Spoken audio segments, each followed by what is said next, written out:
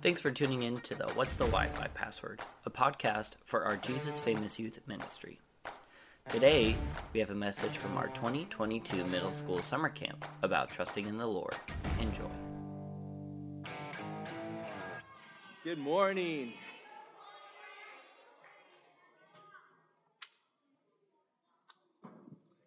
Good morning, everybody. Great to see you guys. Great to see you. Awesome worship, right? Great worship. To worship the Lord. We get to do this. It's amazing. I want to give it up for Bernard in the back. You normally don't get to see him, but he's running all of the sound. He's running all of the slides. And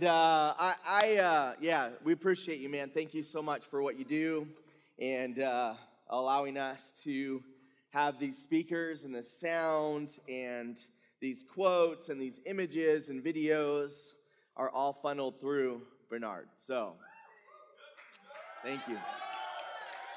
Hey, if you have your Bible, Acts chapter 16, if you have your Bible, Acts chapter 16, Matthew, Mark, Luke, and John. Matthew, Mark, Luke, and John.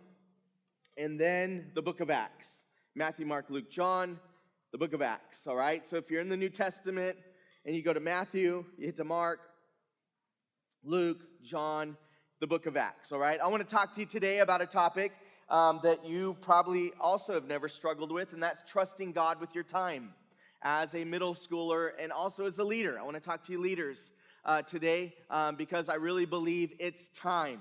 It is really time. Billy Graham, a famous evangelist in America and around the world.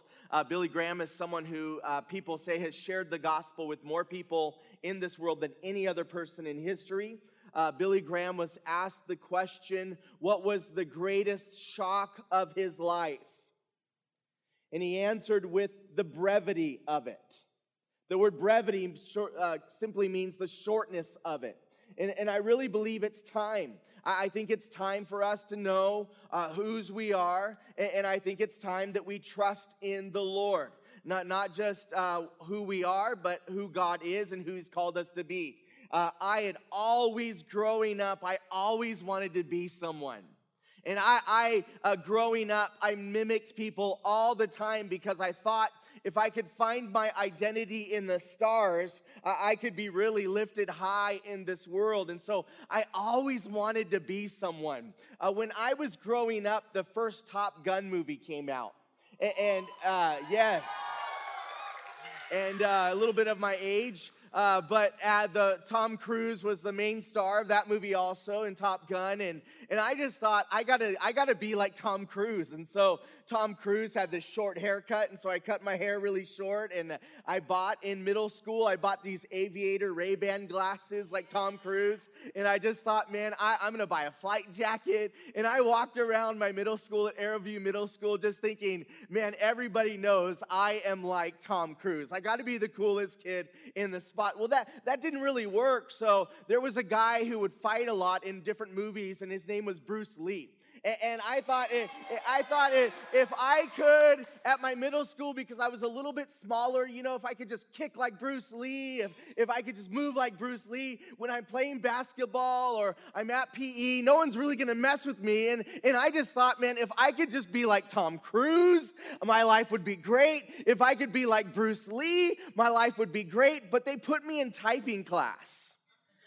And I know you don't really know what typewriters are, but it's just like you had to learn how to push all these keys, and I thought, I don't want to be in typewriting class, so they put me in choir.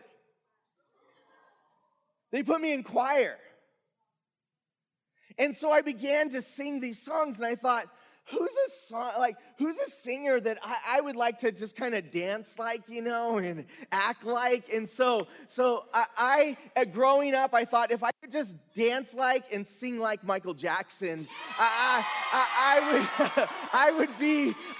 would be something in life. And so I just started doing all the twists like Michael Jackson, and Michael Jackson does that move, and I just thought, if I could just If I could just sing like Michael Jackson, that would be awesome. He used to sing that song that I'm starting with the man in the mirror. Oh yeah, I'm asking him to change his ways. No, if you want to make the world a better place, take a look at yourself and make that change. Na na na na na na na na na. And I thought if I could just sing like, if I could dance like, so I went from Tom Cruise to Bruce Lee to Michael Jackson. Well, I wasn't getting many girls singing like Michael Jackson. So I thought to myself, well, at Arrowview Middle School, I gotta, maybe if I want my princess, you're gonna have to maybe be like Aladdin. You know what I'm saying? Like, one jump ahead of the strong man. One jump ahead of the, I steal only what I can afford. That's everything. And so I thought, well, I need my magic carpet ride. And so it began.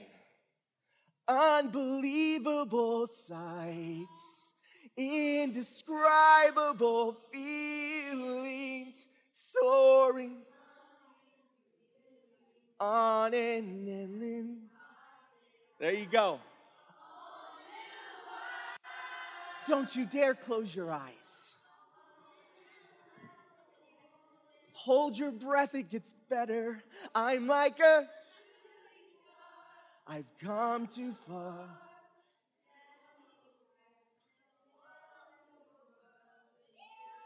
So I went from Tom Cruise to Bruce Lee to Michael Jackson, now to a cartoon character in a movie named Aladdin.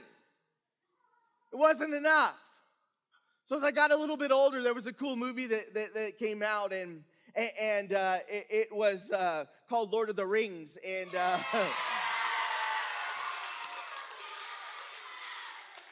I know he was kind of ugly, but I just thought, man, he had this cool line, He had the ring. He always wanted the ring, and he would go around, and he always said, "My precious, Master loves the precious." And I throughout my life always tried to be someone. Do you know when I was 14 years old, I was helping at a concert at Calvary Chapel of San Bernardino, and I was actually serving at that concert, that the Lord spoke a message to my heart that he saw me, that he loved me, and he would forgive me. And I was the last 14-year-old to go up to the front and receive Jesus Christ on that day. Do you know I learned something? It was not about being someone, it was about having someone. Do you know it wasn't about what I was going to do with my life? It was who he was calling me to be with my life. And I learned this valuable lesson that in my life that I could live all sorts of my time trying to play out High School Musical and trying to be the person that was, I'm soaring, flying, there's not a star in heaven that and we could spend all of our time being all of these different stars. But the goal was not to be a star. The goal was to be like the sun. And to be like the sun, I had to have the sun. And when I had the sun, the truth, the way, and the life, what happened when I had the sun is the truth of Jesus changed my time on earth. And when I took in the truth of Jesus and I received him as my gift, what happened in my life is that the truth altered my time. Now, here's what I want to submit to you this morning, and that is this. You're going to live in two types of times. In the Greek, I want you to write this down because I want you to go home and tell your parents that you learned some Greek at this camp, all right? Here's what I want you to do. Write down the word chronos, C-H-R-O-N-O-S. The word chronos, C-H-R-O-N-O-S.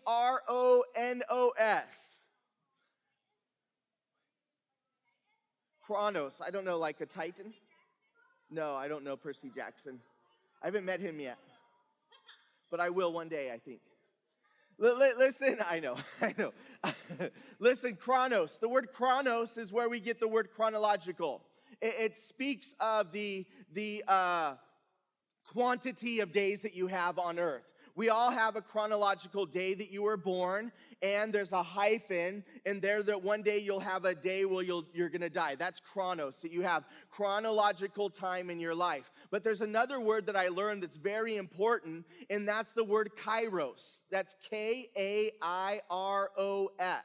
So not only chronos do I live in, but God says I have kairos, Kairos. Kairos is not the quantity of time on this earth.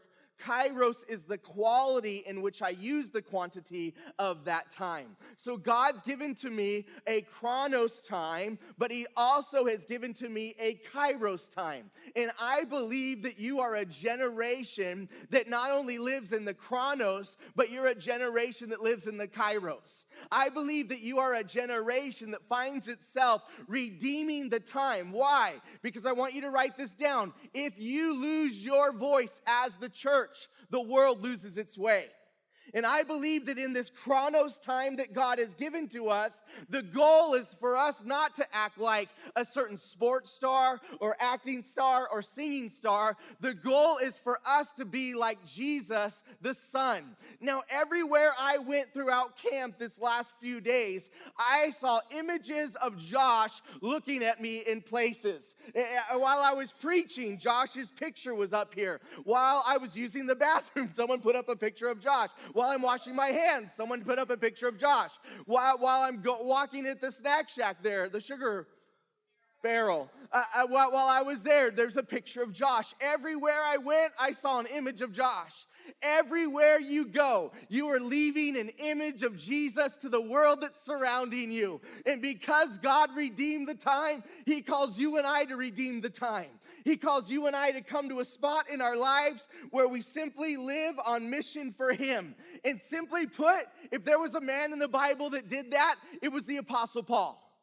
The Apostle Paul, historians say, traveled 17,250 miles to preach the gospel of Jesus Christ. 2/3 of the New Testament that you hold in your hand were written by the Apostle Paul. Paul had a vision of Jesus, so Paul's mission was Jesus. So we like to say this where I'm from: our vision is Jesus, our mission is people, and our cause is love. We're going to live this out. The Apostle Paul lives this out. Now, just like you, the Apostle Paul was called. He wasn't necessarily called to come up on Woodleaf and you had this amazing experience with Jesus. Some of you have seen Jesus in a way that you've never seen him before. Some of you experienced Jesus in a way that you've never experienced him before. Some of you, your wet eyes met Mr. Amen, and you are now teenagers of conviction and not opinion. You've come to a spot in your life where you are at a spot where everything about your life, you know something happened to you at this camp. That was a good spot for an amen. You know something happened to you at this camp. You know you met Jesus. You know that even in the midst of your pain that God is real. You know in the midst of even your hurt that Jehovah is your healer, that he is your provider, that he is your sustainer. You've met God in that way in the person of Jesus Christ. Do you know the Apostle Paul met Jesus not at a retreat but on a road? He was on his way to persecute other Christians and drag them in prison and drive them off to be killed. And God took a hold of the Apostle Paul's life in such a radical way that all he could do was just live his life out for him. And that is my prayer as you leave this camp, is that you, with the time that you have, you've had such a radical experience with Jesus that you take Jesus back into your home, your malls, your schools, your workplaces, your city, your nation. Because I really believe this: if we could see our homes changed, we can see our neighborhoods changed. And if we could see our neighborhoods changed, we could see our city changed. And if we could see our city changed, we could see our county changed. And if we could see our county changed, we could see our state changed. If we could see our state changed in California, we could see the nation changed. And if we could see this nation changed, we could see the world changed. And that's exactly what God wants to do in you and through you to raise you up to be those types of people. But Paul was on a journey because Paul met Jesus. And because of this journey that Paul was on, he would now use everything about his time to reflect the person of Jesus Christ in this world. He's called to go to Macedonia. It's called the Macedonia Call. He got this guy in a vision calling him, Paul, will you just come over? Paul and Silas go into this area, and the Bible says now it happened. Now it happened as in verse, if you would, chapter 16, verse 16, and now it happened as he went to Woodleaf.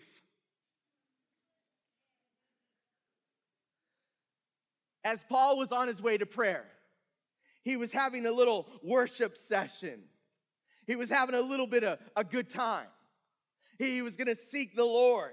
Now, as we went, notice he wasn't alone. You can go fast by yourself, but you can go farther when you're together. He says, now when we went to prayer. Now, a lot of times I'm like, I want to go to a concert. I took my daughter to see Shawn Mendes, and it was our date. I date all of my kids. It was a special time, and I saw all of these young ladies dressing up like they were actually going to meet Shawn Mendes and Charlie Puth.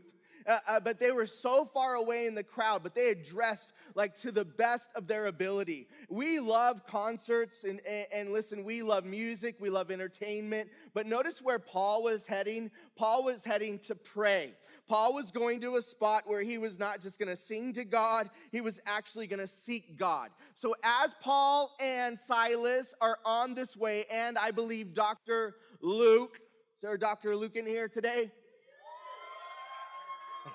As Dr. Luke was on the journey and as they're traveling in this way, notice they're leaving Woodleaf and they're on their way after having this radical experience with Jesus.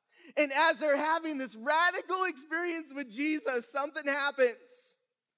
They meet a certain slave girl possessed with a spirit of divination who met us, who brought her masters much profit, fortune telling. And the girl followed Paul and us and cried out, saying, these men are the servants of the Most High God, who proclaim to us the way of salvation, and this she did for many days. Can you write this down? Don't expect it to go well when you leave Woodleaf. I just want to be honest. Don't expect it. You might meet some demonic forces when you're coming down off this retreat because you've met with God. Satan is not happy that you encountered Jesus. And so he's going to do everything in his power to distract you from the person of Jesus. So Paul and Silas and Dr. Luke are on their way and they're praying. And they run into this woman who has been possessed by demons. How do they live out their time in this way? Listen, here's what I want you to do. Here's what I want you to write this down. If you take note, I want you to remember this. Remember, you're going to remember 70% more of your pastor's messages if you write them down. Write down, take notes, do it the old-fashioned way. Bring a pen, bring a paper, and let God speak to your heart, all right? Write this down if you're taking note. I believe, number one, it's time to cast out what we've been negotiating with. I believe it's time that we cast out what we have been negotiating with. So this girl is following Paul around. Now understand Paul's journeying, and as Paul's journeying, this girl is crying out, these are servants of the Most High God. These are servants of the Most High God. And all of these people are looking at Paul and Silas and Dr. Luke, and now all of a sudden, Paul gets a little bit agitated. Notice this, but Paul, notice this, greatly annoyed. Apostle Paul, he's annoyed. You ever been annoyed by something? Like, Casey, you're too loud. You're too crazy. It's annoying. There's too much energy. Listen, there's a biblical annoyance. There's a biblical annoyance that you can look at in your life. Paul's annoyed, and he turns and said to the Spirit, notice this, I command you in the name of Jesus Christ to come out of her. Notice the Apostle Paul, as he's coming off of this amazing prayer time of seeking God, runs into demonic forces. He speaks to the demonic forces and he says these words, "Come out of her." Now, this very hour, he said, "Come out of her." And he came out that very hour. Notice the time element, that very hour. Paul would not negotiate with darkness that he needed to be cast out. And I'm going to just tell you this, when you go down back into your homes and your schools and in the malls or wherever you might be, there is going to be darkness there to meet you. Why? Because we wrestle not against flesh and blood, but against principalities and forces in dark places. And we find ourselves, notice this, coming off of highs like this, facing the low levels of darkness oftentimes in our lives to bring us to a place of distraction. Now, I believe that demon possession is real. I don't believe as a Christian that you could be demon possessed. If the Spirit of God lives within you, there's no other spirit that could get in you. You can be oppressed by demons, but not possessed by demons. If you want to do a little bit of homework, or if you're a leader and you want to talk a little bit more about this, notice you can read in Acts chapter 8, verse 9 through 24, that they cast out demons. In Acts chapter 13, verse 6 through 12, they cast out demons. In Acts chapter 19, verse 13 through 20, they cast out demons. This is not just something of yesterday. This still happens today. And we come to a place, notice this, in the Apostle Paul's life, that there is this spot at the very hour, that Paul said, no more of this. And I think when you go back home, you're going to have that very hour moment. You're going to have to say, no more of this in my life. I'm not going to allow an inch of this in my life anymore. No more of this. Sometimes we delay what God is telling us to deal with. And I just want you to write this down as a middle schooler. Delayed obedience is disobedience to God. Delayed obedience is disobedience to God. You must deal with it that very hour. I think some of us want to be happy in the hour when what we really need to be is holy in that hour. And I just want to speak to you leaders for a minute. There is no room for you to compromise as a leader. There is no space for you to give an inch to the enemy. There is no opportunity for us, if we desire to lead kids in the holiness and the grace of God, for us as leaders to be compromising in our walks with Jesus. I think it's important that we understand that God raises the level of leadership and he cries out, I want you to be without reproach. I want you to be holy. And I just want to submit this to you leaders. If there is compromise in your life, it is now time for us, not just the junior hires, but also for us as leaders to deal with it. Not that we would be happy in this life, but holy and ready for the life that God has to come. I think oftentimes what we do is we think that our experience with sin is going to be greater than what the Father has already said to us. Now, you've met all of my kids. Bernard, I don't know if you could bring up that black and white picture of my son, Evan, but this specific son, I told him specifically in our house, we live amongst a lot of hills, and my boys, they love skateboarding. And this son in particular, I told him with his skateboard, I said, stop bombing the hills. He just flies down them. I mean, he's standing up and he's going just as fast as he can down the hill. And as he's at this spot, I said, son, I'm telling you this as your father. You have to stop bombing the hills. And guess what he did? He bombed the hill. Right after the father told him not to bomb the hill. So he's standing up on the skateboard and he's heading down the hill. His bearings freeze up. The bearings stop the whole skateboard, but he keeps going forward. He lands on the asphalt, hitting his head. And he said, Dad, I passed out. I don't even know. I was on the street at one moment, and then all of a sudden, I was on the grass the next moment, and a neighbor was tapping my leg, asking me, waking me up to see if I was okay. I said, son, how did all of this happen? He said, Dad, I didn't listen to your word. And I think sometimes in our lives, oftentimes what can happen in our lives is we can find ourselves where the dad, our Father God, has already declared what is best for us, but we still say we can do it because it's exciting, it's exhilarating, and it lasts just for a moment. And what happens is we no longer listen to the Father's word. But I think it's time that we stop negotiating with images that are illicit that we shouldn't be looking at, with drunkenness for people that they're negotiating with jealousy, with giving our heart into lust. We need to stop negotiating with the movies that you know you should not be watching, with flirting with people that you know you shouldn't be flirting with. We need to stop negotiating with our own anger, with our own hatred, with our own unforgiveness, with our own abusive speech. Cast it out. Cast it out. Cast it out, confess it, crucify it. It's time. We can't shake hands with sin and think that you won't live with a broken heart.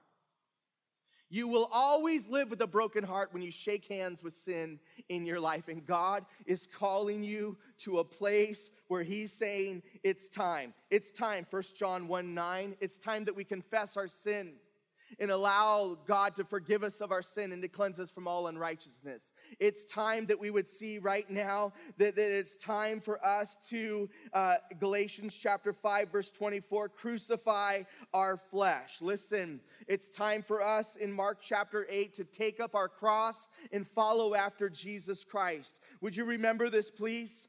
We are not diplomats, but prophets. And our message is not a compromise, it's an ultimatum.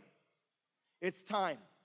It's time that we live this way. I think the second thing that Paul and Silas and Luke did is they knew that it was time, if you take note, it was time to live with so much boldness it produces conflict. I think it's time for you as a junior hire to live with so much boldness that it produces conflict in your life. Listen what Paul and Silas do. They now cast out this demon, but the Bible says that Paul was greatly annoyed. He turned and said to the spirit, I command you in the name of the Lord Jesus to come out of her. And he came out that very hour. But when her master saw that that their hope of profit was gone, they seized Paul and Silas and dragged them into the marketplace to the authorities. And they brought them to the magistrates and said, these men, being Jews, exceedingly trouble our city, and they teach customs which are not lawful for us, being Romans, to receive or observe. And then the multitude rose up together against them, and the magistrates tore off their clothes and commanded them to be beaten with rods. And when they had laid many stripes on them, they threw them into prison, commanding the jailer to keep them securely. Having received such a charge, he put them into the inner prison and fastened their feet in the stocks. Notice what happened in the opportunity of obedience. Paul, Silas, and Luke met opposition. They met opposition. And I think it's time that you live with so much boldness that it will produce some type of conflict in your life. Can I just submit this to you as a middle schooler and also as a leader? When you walk with God, A plus B does not always equal C. Obedience is not attractive in our world to God, especially when you bring up the name of Jesus. Standing up for life is not attractive in this world. It's not. Saying no to sin is not attractive in this world, but it pleases God. So live for the applause of one person. Paul and Silas and Luke, they did this in such a way that their boldness to stand against the demonic forces brought loss to this man, but also threw them into prison. Notice the Apostle Paul and Silas, notice this, in Luke, they were beaten, they were lied about, and then they were thrown into prison. Listen, we need spirit-empowered conviction and courage and urgency. This is not the time right now for half-hearted Christianity. This is not the time. The line is being drawn. There's no longer time for you to pander to a pool of popularity or meander through a maze of mediocrity. We have to be people who won't give up, shut up, or let up until we've stayed up and stored up and prayed up and preached up for the cause of Christ. And when Jesus comes for his own, he'll have no problem recognizing us because our banner will be clear. This is the time that you do that you live with such boldness, that you would see that God is calling you, as was shared earlier, that we fight from truth, not for the truth. So I want to share some truths with you that aren't popular right now. Can I do that? And I want this to be a biblical worldview that you take with you home. You ready? This isn't popular for me to say in our culture, nor is it in our time. You ready? Come here, all of you. Are you ready? Here we go. Listen, God is the creator. Jesus is still the Savior. Listen, you were made in the image of God. Listen to me, this is not popular. Men are not women. Women are not men. Live-in girlfriends and boyfriends are not spouses. Your animals are not your children. The internet is not the local church. Words are not guns. Feelings are not always fact. Creatures are not what rule. The Creator rules. This is not popular. Jesus is the answer. The gospel still has power. The blood still works. And the Bible is still true. And the church is still advancing. And the gates of hell will not prevail against it.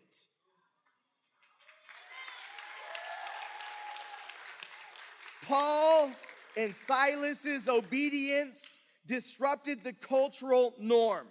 So please, let me ask you to do something as a Christian, as a follower of Jesus. Stop asking God to shrink your conflict and start asking him to grow your courage.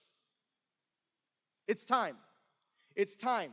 Not only is it time for us to stop negotiating, not only is it time for us to live in boldness, lastly, it's time to declare in the darkness what you've already learned in the light.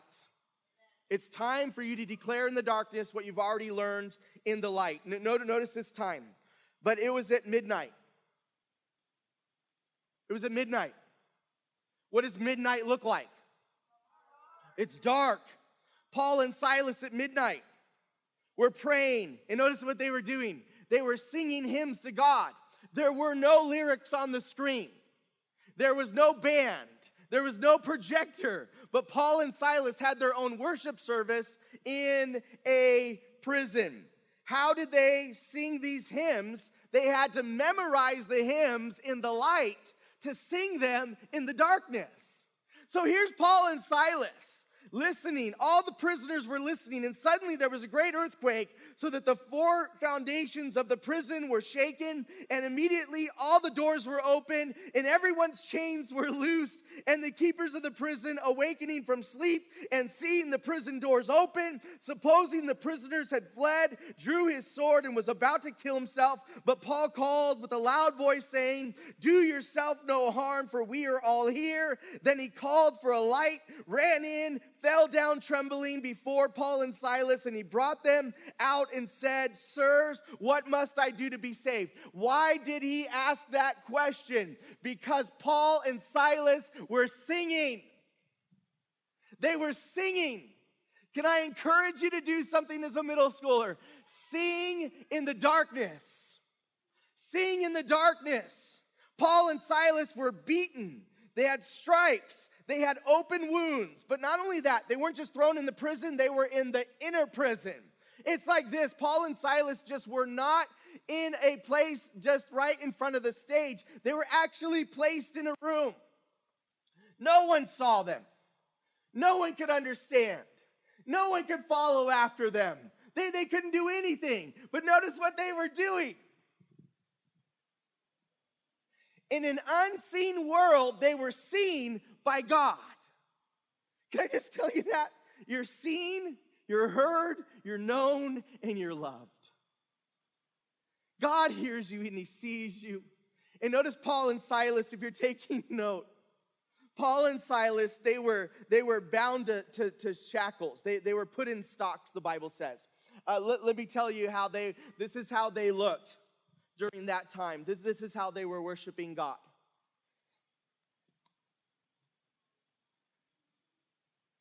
They were worshiping God on their back. Where was the only place they could look? They could only look up. They could only look up. They're in shackles. And notice what happens. They begin to sing. There's joy in the house of the Lord. There's joy in the house.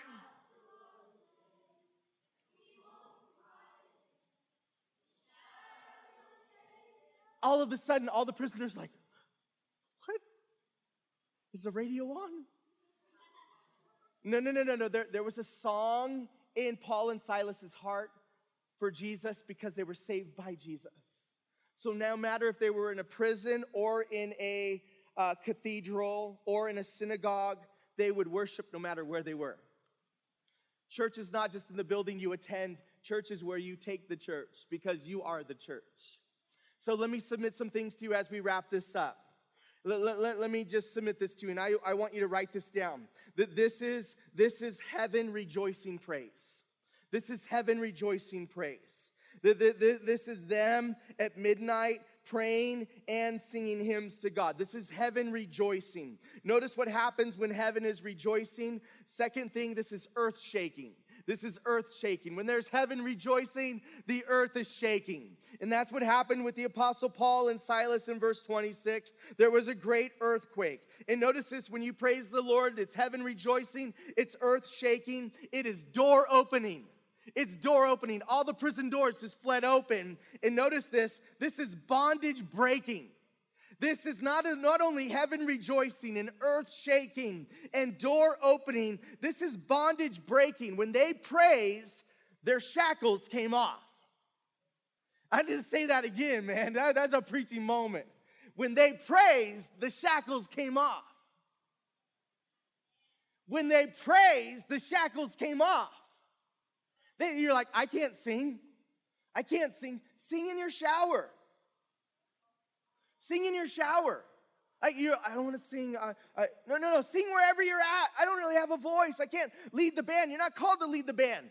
You're just called to bring yourself to Jesus. I can't sing. I remember I was in my shower. I lived in condominiums, I told you, and my mom opened the window so all the steam would go out, and I was singing Aladdin at the time, and I didn't know, but my neighbor was listening to me. And all of a sudden I hear, I'm showering up, and she says, "You sound great in there." People are watching and listening to your praise. This is bondage breaking. And notice this is life-altering praise. This is life-altering. The centurion, the guard, looks up and he says, hey, what do I have to do to be saved? How can I get some of that? How can I get some of that? How can I get some of that? How can I get some of that? Some of that what?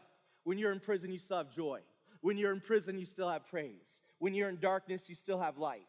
When you are at a hopeless place, you have an endless hope still in your heart. How can I get some of that? How can I get some of that? And that's what's going to happen when you go home. Everyone around you is like, how can I get some of that? How can I get some of that stuff that you have? The only way is Paul and Silas stayed in a place where they knew the truth and were right with God. Thus, they knew the time they were living in, and they would sing what they learned in the light. They would sing it in their darkest moment. So I want to submit to you this. Worship changes the atmosphere. So sing when you're about to go to sleep. Sing when you feel depressed. Sing when you're battling panic attacks or anxiety.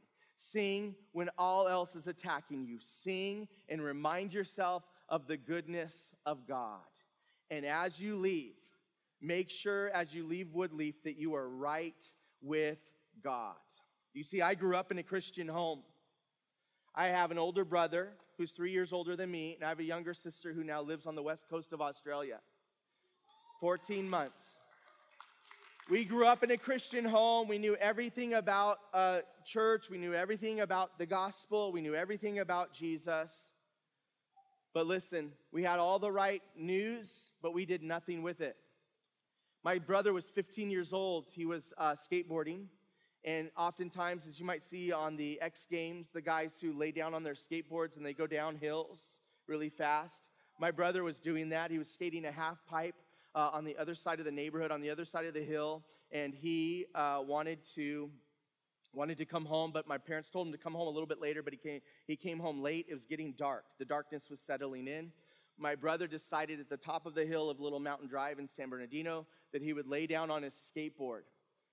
And as he's laying down, he's going down the curves of the road. And as he's going down the curves of the road, he's going down and he realizes there's a car that's now about to make a left-hand turn.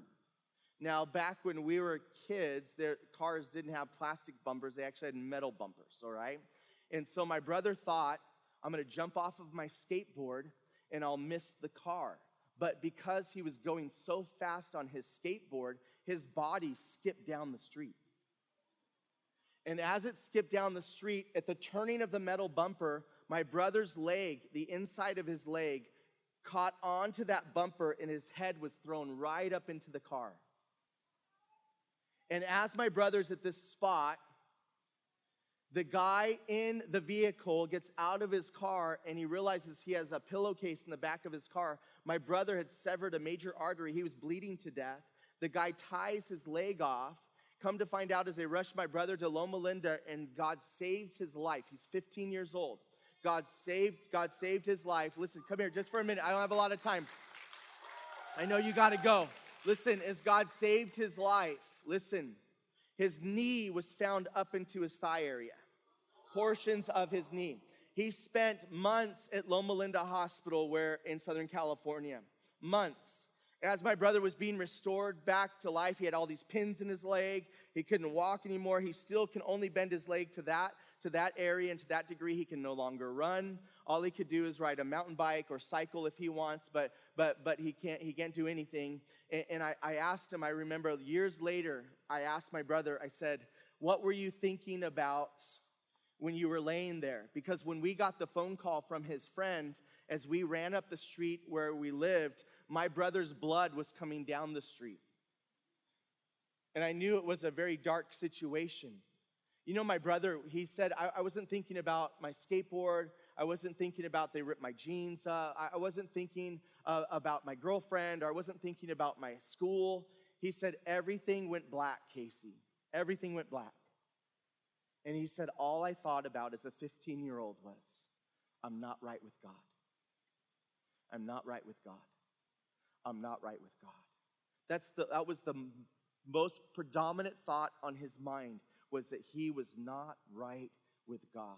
And I would hate for you to leave this camp this week and not be right with God, and knowing that Jesus has died for your sin on the cross, that you could be forgiven today if you put your faith and your trust in Jesus alone. You know that you're a sinner. You've been hiding. You've been waiting for this moment. And maybe your heart's even racing now. I want to just challenge you to trust in the Lord. I want to challenge you to trust in the Lord as we end camp. You notice that the camp logo is surrounded in a heart. Why? Because God always goes for the heart and not modifying your behavior. Because if your heart's transformed, your life is transformed, and your time is transformed by Him.